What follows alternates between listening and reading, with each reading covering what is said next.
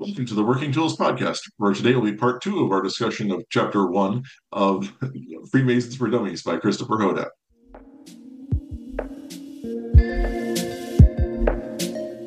Ladies and gentlemen, brethren all, welcome to the Working Tools Podcast, a casual conversation around Freemasonry. First, it's important to note that our thoughts and opinions are our own and do not reflect those of our Grand Lodge or respective craft or concordant bodies. Please connect with us and ask questions via our website at theworkingtoolspodcast.com.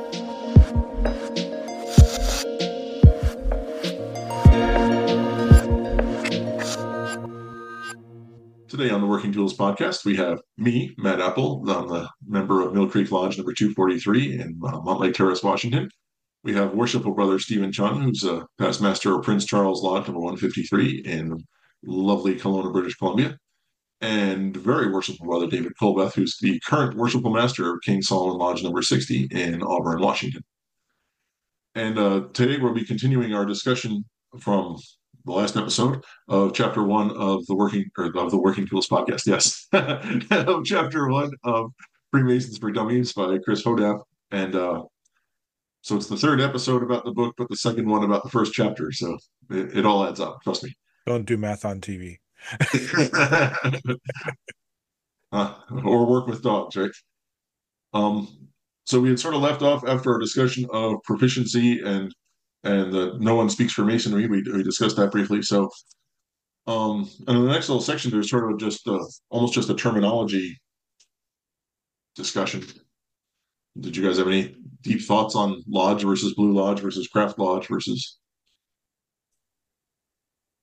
Not really. I mean, in the beginning, I guess a little bit. It confused me in the beginning. What the heck is this Blue Lodge thing? I didn't understand the difference between Blue Lodge and Red Lodge and all these. Because the guy ahead of me, 2 stairs ahead of me, was from Idaho originally, and they called them Red Lodges, which is really, I guess, they're York Rite. And so all these different colors didn't make sense to me. And he says in the second paragraph, why I explain why it's blue in chapter 7, and I wanted to read ahead. And which, by the way, he mentions that in the beginning. He said this is really built as a reference book. You can go anywhere you want. You don't have to read it from cover to cover. You can go anywhere you want. But I'm going to reserve myself and not read ahead to chapter 7 to be surprised. So we'll see. Mm-hmm. And yeah, this is where he mentions appendant or concordant bodies in the 2 paragraphs down. Different groups are called appendant or concordant. So I'm hoping he explains himself the difference between appendant and concordant. The only way that I had that definition was I felt like appendant meant you had to have a mason in it, and it was appendant, like it was an appendage connected, where concordant was just somehow related. Didn't necessarily have to have a mason. But don't most of the groups have to have a master mason? Right. Gosh, someone told me once that one or the other. I think a pendant was you had to be a Mason to be a member, whereas concordant was sonically related, but like whatever Amaranth or OES, that's not just for Masons. Gotcha. So like Shrine or Scottish Rite, York Rite would be a pendant, Grotto, all those other things. That's what I've been told. I can't say I have a Okay. great deal of confidence in that. I could give credence to that. I would. We'll have to wait for part 3, I think? Uh-huh. I'll read ahead. He does emphasize what Steve said, that there's no degree higher than the 3 degrees a man receives in a Masonic Lodge. And he refers to that as a craft lodge. And I would agree that craft lodge is when we're talking about Blue Lodge and the 3 degrees, we're talking about the craft lodge. Yeah, I would agree with that. What my question is, why then does he say Christopher Hodapp 32nd degree right on the cover there? If it's not any better, then why do that? That's why he did the update, because in the 2nd edition, he's a 33rd degree Mason. Ah, there we go. He knows more. He had to have a new cover. And in this edition, the 3rd edition, he refers to himself as a 33rd and a past master and a Knights Templar. Yeah. Yeah. Right. Why did he add Knights Templar? So that means he went York Rite and not Scottish Rite. Mm. Well, both, I guess, right? Well, Uh, no, because then he'd have another title there too. Well, that's what 33rd degree Mason, 33rd degree is, right? Yeah. Scottish Rite. No, Yeah. a Templar. No. 30 the idea of being a 33rd degree Mason or 32nd degree Mason is a Scottish Rite related degree of Well, coronation. Is that the word? is it not in New York right as well? No. I don't think so. That's where Knight Templar is basically a 33rd degree Scottish Rite Mason equivalency, Okay. isn't it? Well, I never went that way, so I'm uneducated in that I don't department. go both ways either. I only All right, now back to the book. Back to the book. So wearing aprons, real men do it. Yes, we do. Oh, wait a minute. We skipped the whole section on public ceremonies, Yeah. Well, which I was surprised that there wasn't installations in here. He doesn't comment on installations. So is that a Washington thing? Matt smiling. Funny, I just went to the installation of Victoria Columbia #1 a couple weekends ago, and they had an open installation. And apparently, it is under a trial process in BC and Yukon because this was their first open installation that lodge had had in the 165, I want to say, year history of the lodge. And they're trying it out to see if they want to make open installations a thing or not. I don't see that section of ceremonies. Oh, for me, it's right between lodges and blue lodges, etc., and real men wear aprons. There's a section called Public Ceremonies of Freemasons. Yeah, me too. Not in mine. Just goes right from meeting in lodges, blue lodges, craft lodges, and more to wearing aprons. Real men do it. Interesting. That section's Yeah. gone. I got out of reading a whole bunch, I'm sure. No. But yeah, so as far as public ceremonies go, I personally think I enjoy our public ceremonies. Of course I'm a Mason, so there you go. Um, the cornerstones and cornerstones particularly. I mean, funerals can be impressive as well, but they're a little less happy usually. Yeah. But cornerstones in particular, I've only been to one or two, but I've really enjoyed those ceremonies, and I I think they're pretty cool. I think it's a good way. These public ceremonies are a way to, I don't know, show the rest of the world that we still exist, basically. Uh, I agree. I think the cornerstone laying ceremonies are great. I'm not so sure about the open installation thing. I've heard that they're being trialed here, but I haven't been to one, so can't comment really. The exactly one I've been to was really good. They did it really well. Yeah, I've always thought it was an opportunity for the public to see the better side of what we do in our ritual versus funerals. It was interesting though, and so I haven't seen it, Steve, that in the last line he indicates in the funerals that many men, including himself, sought membership in lodge after seeing the funeral service for the first time. And so that's surprising that he left that out in the new edition because according to this, that's how he became a Mason. And so Hmm. that was surprising to me. I was surprised to hear that people, I guess I wouldn't have thought of that, but that makes sense. Yeah, there was I can't remember if I've heard him say this on a podcast or if it's in the book somewhere because I read the book years ago. But I think that was one of as he said, though, he became a Mason because he went to a funeral for someone. I can't remember who. This is going to be a great story because I can't remember the details. But essentially, he went to a funeral for a family member, and the family member was a Mason and did not really know many people in the area where their funeral was. And he essentially called up the local lodge and said, "Hey, do you guys do something about this?" And 20 Masons showed up to this guy's funeral for someone they'd never met before, did a ceremony and involved themselves in it and acquitted themselves very well. And Chris basically said, "Yeah, I think this is something I might want to be a part of," and looked into it. And I can sort of see that. I can see a family member watching this ceremony and saying, I'm sorry to have lost this family member, but if what these guys are saying is true in this funeral service, this is something I want to be a part of. Yeah, I've actually known a couple of brothers that joined via being introduced to masonry at a funeral service, and yeah, it's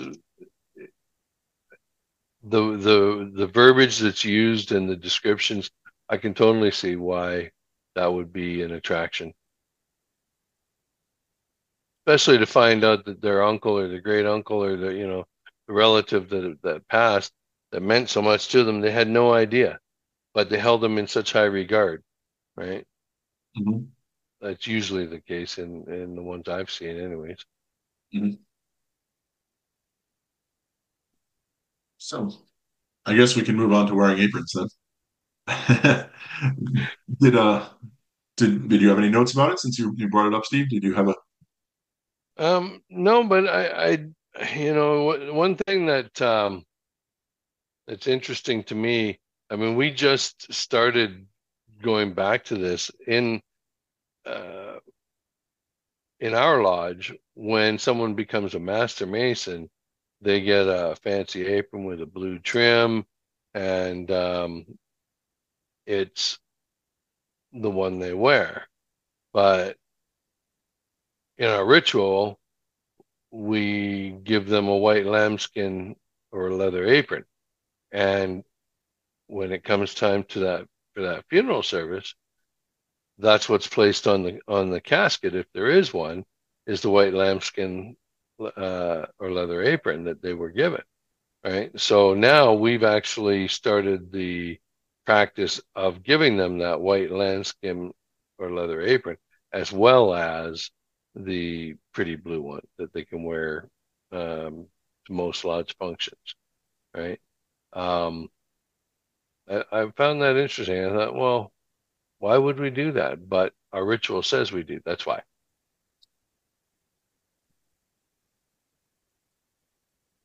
there's yeah, we give people a white apron, but anything beyond that they want is on them. So we I guess it goes in past master aprons or whatever. But I think we had a whole couple episodes on aprons, so Mm.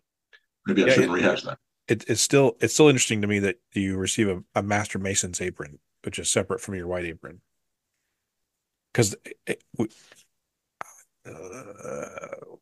our ritual says, at least our ritual does. Again, it's not your ritual, obviously, or anybody else's ritual, but yeah, interesting. But Yep. really, why? I mean, we have them run around with the apron, the white leather apron, for their first 2 degrees. Why wouldn't we just let them continue with that? Yeah. There's other than some decorations on the blue trimmed apron, um, until they become a master of the lodge. I don't know. That's a good one to bring up in our next BOGP. Is why are we now buying them 2 aprons? Speaking of BOGP, I'm this close to getting that started. Excellent. If That's if you're awesome. if you're all curious about Board of General Purposes, it's we have several conversations over the last several years about my passion and my excitement about BOGP, and I'm calling it the leadership meeting, Mm. which is basically a hidden BOGP. Anyway, speak as a public service announcement about white aprons. At least in our original, I don't know if it's in BC or anywhere else in the world. It says that it's supposed to be yours to keep with your own honorable life, to be placed with you on your burial. My wife's family has had, unfortunately, several deaths over the last few years in her family, and the guy that really brought me into masonry, I call him my Uncle Jesse. It's really her Uncle Jesse. I've received several of his lot. He was a secretary, so he had a lot of stuff given to him over the years. And so then I just do, well, David's the Mason, so then I get all of his stuff. Well, her mom and her dad passed a couple years ago, and her mom passed this last year, and so they're going through the home, and it's a lot of stuff. And her brothers are into masonry, and so the stuff that's anything related to masonry, basically, yeah, you take it home, give it to David, or let him see it, whatever. So just tonight, she was there all day today, and just tonight she came and gave me a box. We opened it up, and inside, what was inside? My Uncle Jesse's white apron. So So obviously he wasn't buried with it either.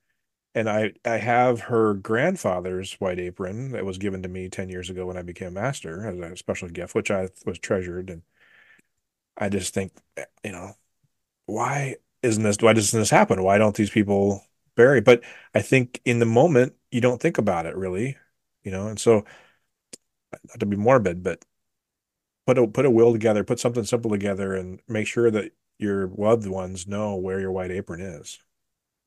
That's yeah, you know what? Actually, we just put together our stuff because we prepaid for my cremation and whatnot. So I think I'll add that instruction in there that I'm to be cremated with my white leather apron and make sure they know where it is. That's a good point. The yeah. Hmm. Do you all have interment uh, a place to intern aprons that weren't put with their owner for their last resting? Like we have a couple of different apron interment sites here in Washington that Internment that they sites. can bury they'll bury the white aprons basically separately as with they have a special ceremony. And actually it was a ceremony written a few years ago for that interment process. But Not that I'm aware.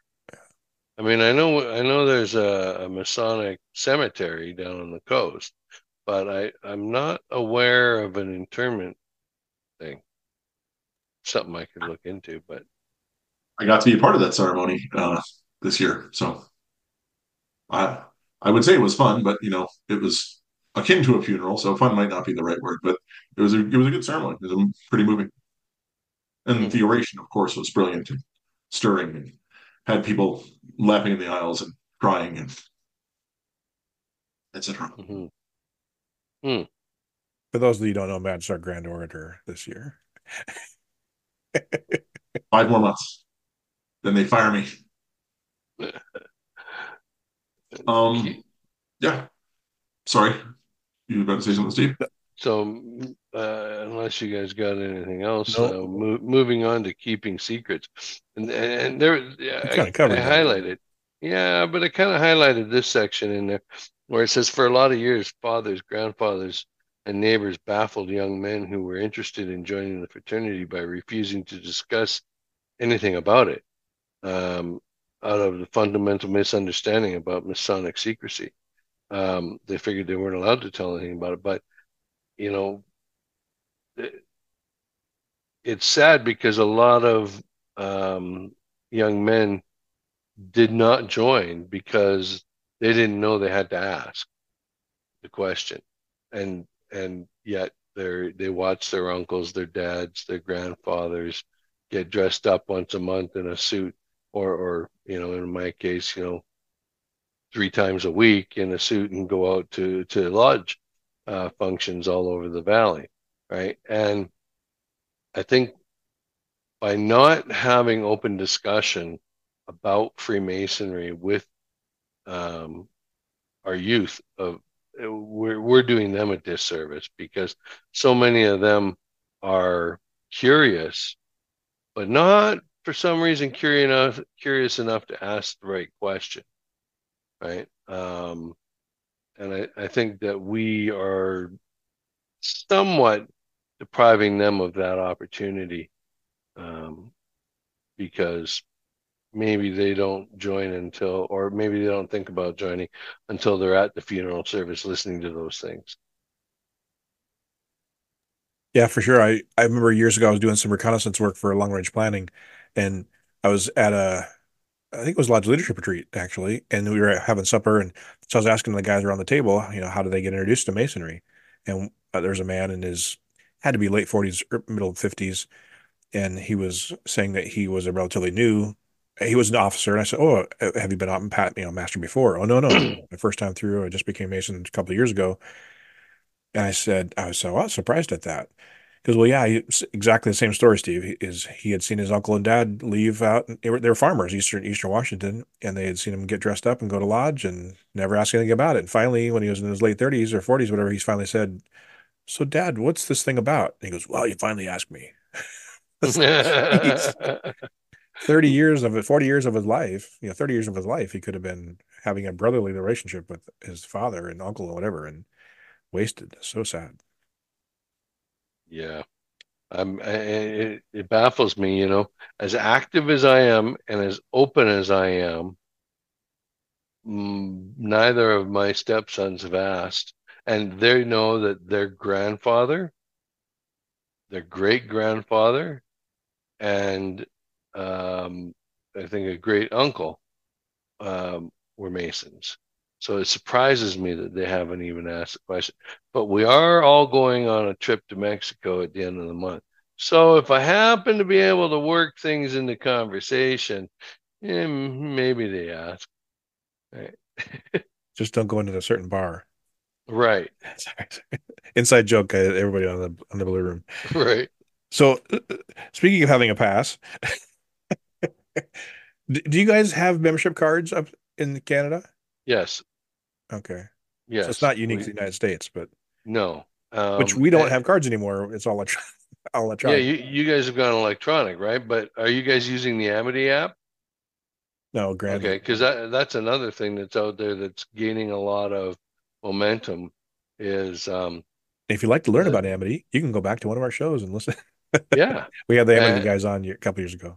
And the Amity app is now being used as membership, a proof of membership and being current all over. And we haven't adopted it here yet because it's not I guess regulated or gone through the regulatory body of our jurisdiction yet. But so we're still using the old the business card size Well, at one point, I guess the Conference of Grand Secretaries is the one that was controlling the Book of Regular Lodges. Is that correct, Matt? And then the Conference of Grand Secretaries, I think, was managing or whatever the Book of Regular Lodges, and then they were good discussions with Amity. And I think that's on the show. I think the guys in Amity talk about that Amity was going to take it over, and then it didn't quite work out. Something happened, and Amity never became the official electronic app for it. But because I think the Conference of Grand Secretaries was going to continue it, or I don't know, something like that. List of lodges Masonic. Yeah, they were gonna take that over, and yeah, they didn't. At least for Washington Masons, it's in Grandview now, where there's actually a list of Grand Lodges with whom the Grand Lodge of Washington is in whatever amity with, and then they like list the membership lodges there, and it's actually pretty cool because when I traveled to Iowa and I wanted to go visit a lodge there, I looked up and yes, we talked to the Grand Lodge of Iowa, and then it listed their lodges, and I said, "Oh, this is the one I want to go visit," and it took me to that lodge's website so I could contact their secretary and say, "Hey, I'm planning on going out." It actually worked really well. I think I had that backwards. Wasn't it the MSA that was was controlling the Book of Lodges Masonic? List of Lodges Masonic. I think it was MSA, and then they were going to stop publishing it. So then Conference of Grand Secretaries. It's not published anymore. It's dead as a book. It's not. Yeah. Anyway. Well, that was a lot about Aprons. Yeah. Like 2 paragraphs in my book, but we've been talking about that for a while. Yeah. So speaking of, I guess, well, no, we were talking about secret society, weren't we? Because you were just telling your secret society stories. I'm never quite sure what they mean by a society with secrets as opposed to a secret society. I guess secret society is I wouldn't have a license plate that says Freemason on it. Yeah. Right. Yeah. Those Illuminati people. Yeah. Right. The skull and bones and whatever. And so in you guys' book, do you have a section called providing something for everyone? Yeah. And to me, that section just says it's Masonry is different for every person, kind of, sort of. I still think there should be a little bit of a McDonald's approach. There should be a little bit of the standard, in which, I mean, every jurisdiction has its own standard work, so you can't have standards across everywhere. But it would be nice if they did. Well, I guess that's what the Conference of Grand Masters and the landmarks, the ancient landmarks, kind of helped to embroil that idea. It's funny how I always joke with the committee that shall be unnamed that seems to control our code and that doesn't really control it, but does that the landmarks are referenced many, many times in the code and the standard work, but they're not actually part of any of it.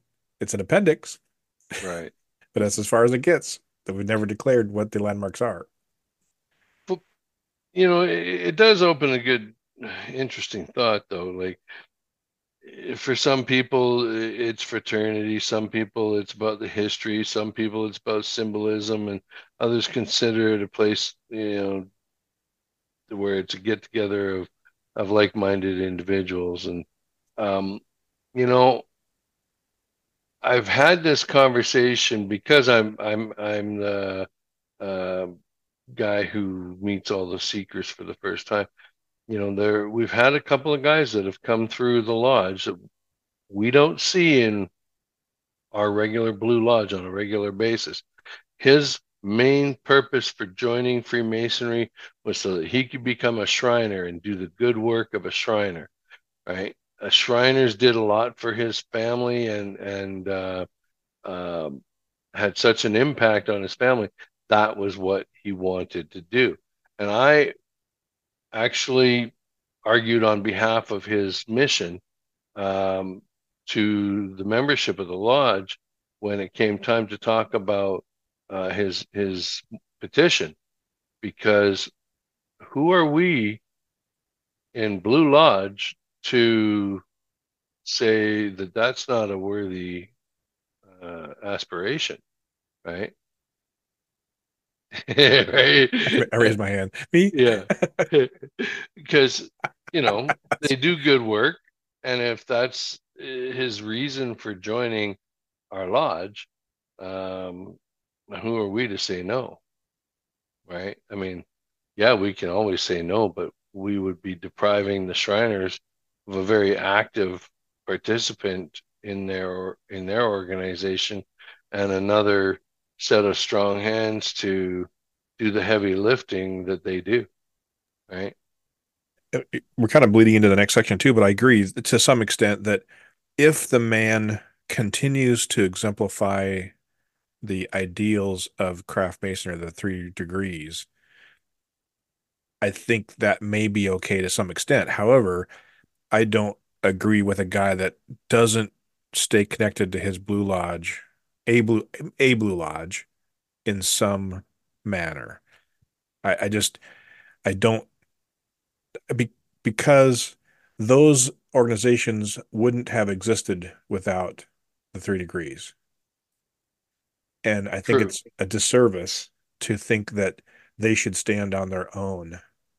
Now, if they want to stand on their own, that's a different topic.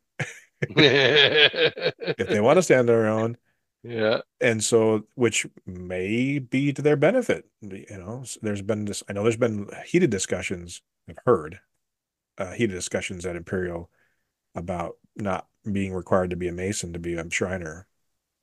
Well, and you got to remember, up until, I don't know, a decade ago or so, you had to be a 32nd degree Mason to become a Shriner. Yeah. Or a Knights Templar, I think. One or the other. Yes. Yeah. Yeah. Right. Yeah. And so now they've done away with that, and you only have to be a Master Mason to become a Shriner because their Speaking pool just got that much bigger. yeah. Speaking of that, so that I think answers go back to Matt's comment about what the appendant bodies are. He talks about the three, what I would say major, well, he says it major players: York Rite, Scottish Rite, ancient nobles of the mystic shrines, so Shriners. And those are the three main, if to use Matt's definition, appendant bodies. You have to be a Mason to be a member. I would agree with that. And we've talked about those, and we'll talk about those ad nauseum in the future chapters Hmm. as well. And then does he have the section on yours? No girls allowed. Yep, that's the last section of this chapter. No girls allowed, and it takes up a whole page and a half. Yeah. Right? Yeah. I started one of the last paragraphs that says they know they're Freemasons even if the boys don't agree. Yeah. Uh, You know, uh, yeah, maybe. What's Hmm. a Freemason? Right. Yeah, that's all I gotta say. Hmm.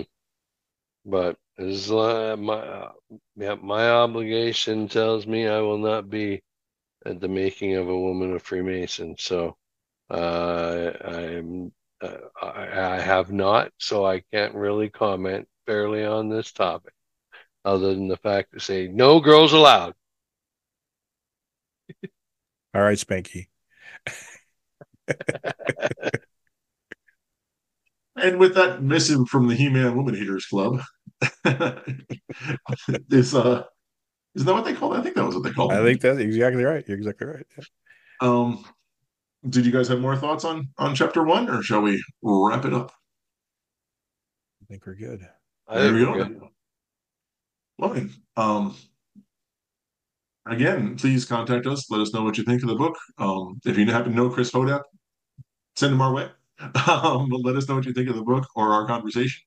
We'd be happy to hear from you. And we look forward to talking with you again. Oh, and David is going to. Just going to PSA again one more time. This will come out. I just level checked, and this will come out a week, maybe 2 weeks, just before Conference of Grandmasters. So if you get this message and you're thinking about it, or in the Seattle, Washington, within a 2 to 3 hour drive or whatever flight, come on down to Seattle. It's the 20. Officially starts the 20. What is it, Matt? What am I looking at here? Oh, The 18th and 19th, is it right? I think so. I think 18th it's of, yeah, COGNMA.org, Conference of Grandmasters North America. But I think it starts it officially starts the 17th with some stuff, but the sessions open on the Sunday the 18th and then Monday the 19th and go on for a few more days. But yeah, definitely come out and check it out. I don't think we'll be broadcasting live, but we'll be doing some recording and hanging out. Be there. So look forward to seeing you. And so, with that, on behalf of Stephen and David and myself, we thank you all for listening to the Working Tools podcast. Goodbye.